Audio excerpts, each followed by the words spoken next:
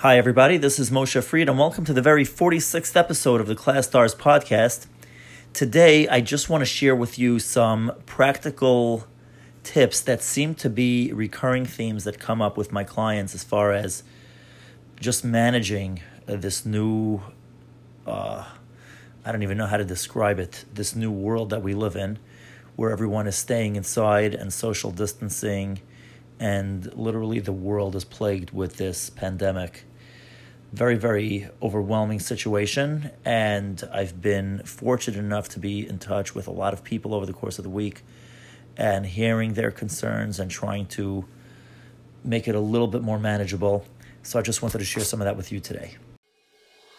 The big question is, how do teachers like us, who are being pulled in so many directions, with so many demands and so much to do, how do we make sure that we not only get through our lesson as planned, but also make sure that every child is noticed every day, and that each one gets the attention they need to succeed? That is the question, and the Class Stars podcast is here to give you the answer. Here is your host, Moshe Fried.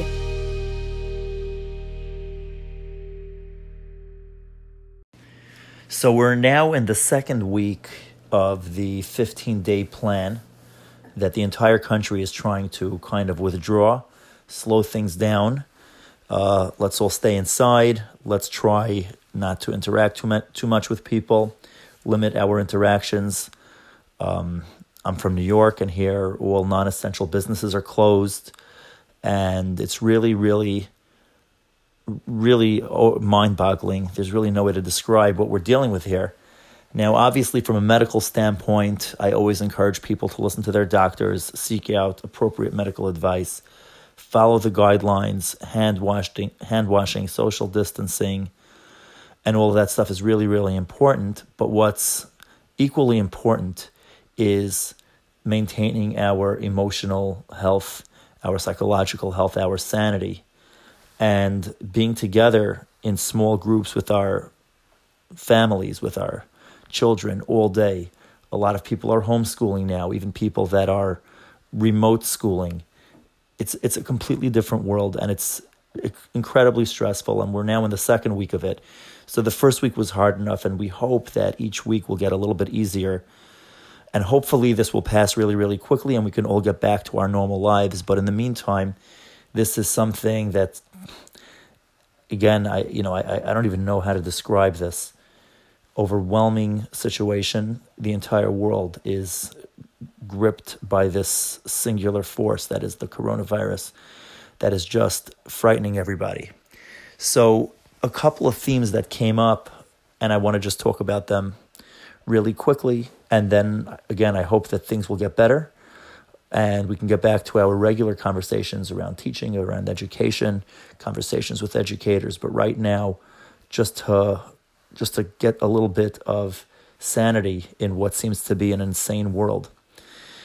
So, there is stress of being in quarantine, and there are people like myself who are actually in quarantine. I've come into contact with someone who tested positive, so I'm in quarantine, and I keep finding out people that are testing positive, that are being rushed to the hospital, that are running a very high fever, that are in critical condition, that need to be on ventilators, and it's a very scary thing. It's a very scary thing. So we're staying inside. We're trying to do the best that we can.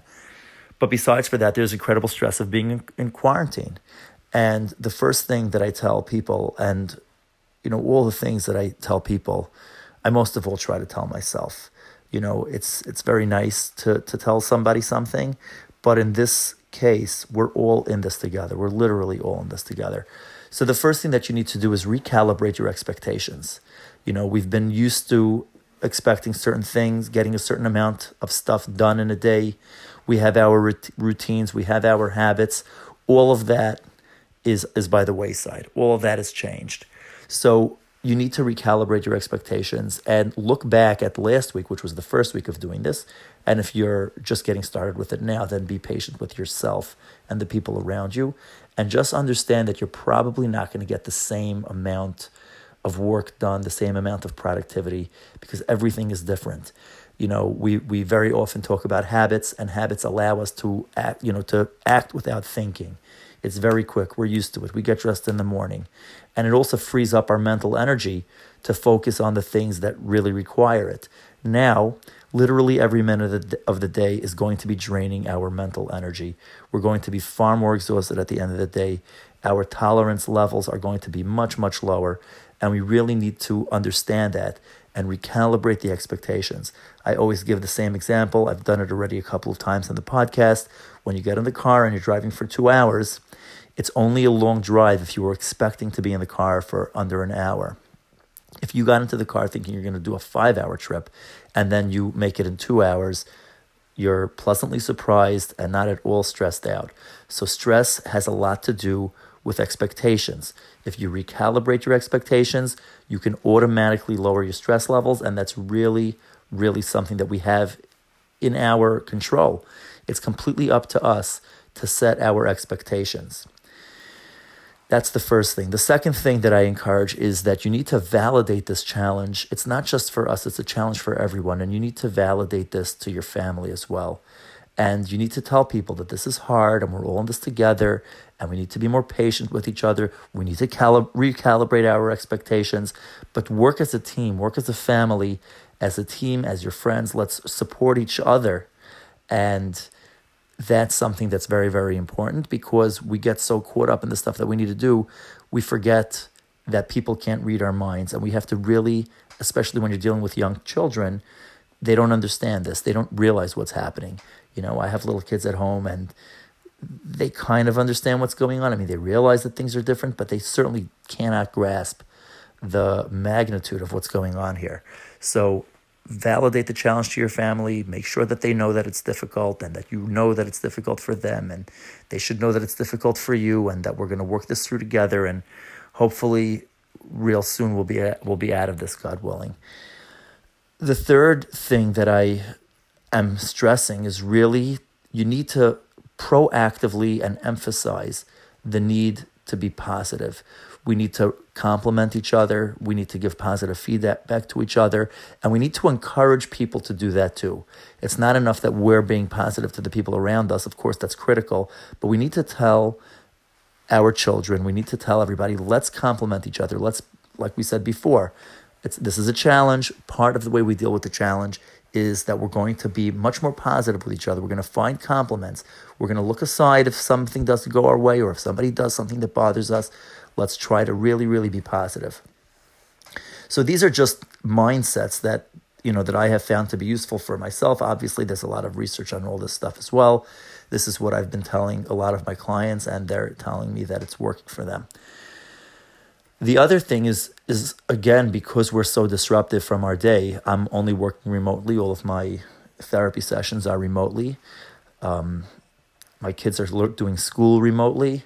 We're doing everything remotely.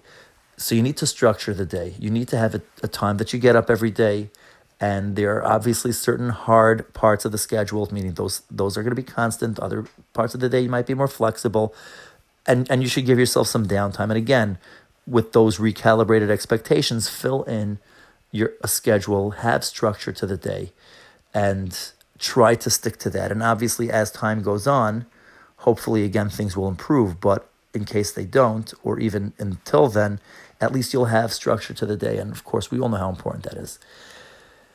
Another thing that's really, really important is that you need to designate, as you're structuring your day, at least an hour of device-free time. We've got to put our phones and computers, we've got to get away from the news. We've just got to unplug, even though we're relying on our technology now more than ever to connect to the world, because we can't physically connect to the world. But we've got to take some time, and it's different for everybody, but we've got to take some time and designate it as device-free, unplugged time. And finally, the last thing is exercise is an absolute must. An absolute must. You cannot sit at home and not do any kind of exercise. It's terribly unhealthy. It's not good for your emotional well-being. So make sure to get a minimal amount of exercise, a 10-minute walk, a 20-minute walk, whatever it might be, whatever you could do. And obviously, the more the better. But you got to get some exercise in. So again, recalibrate expectations, number one. Number two, validate the challenge to your family. Emphasize the need to be positive. 4, structure the day. 5, make sure to designate some device-free time. And number 6, exercise is a must. So those are 6 ways that you can really help yourself emotionally and the people around you. And you know what?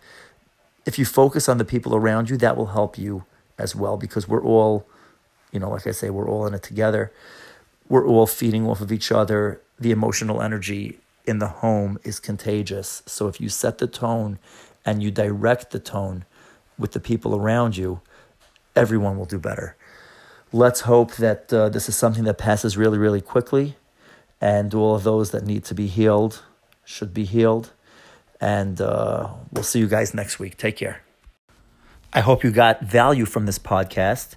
And please, before you go, if you can just subscribe, rate, and share this podcast with your friends, that will be really, really amazing. Thanks so much. See you next time.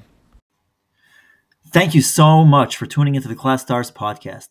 To learn more about our vision for education, subscribe to us, visit our website, take our free training, sign up for the newsletter, and follow us on social media.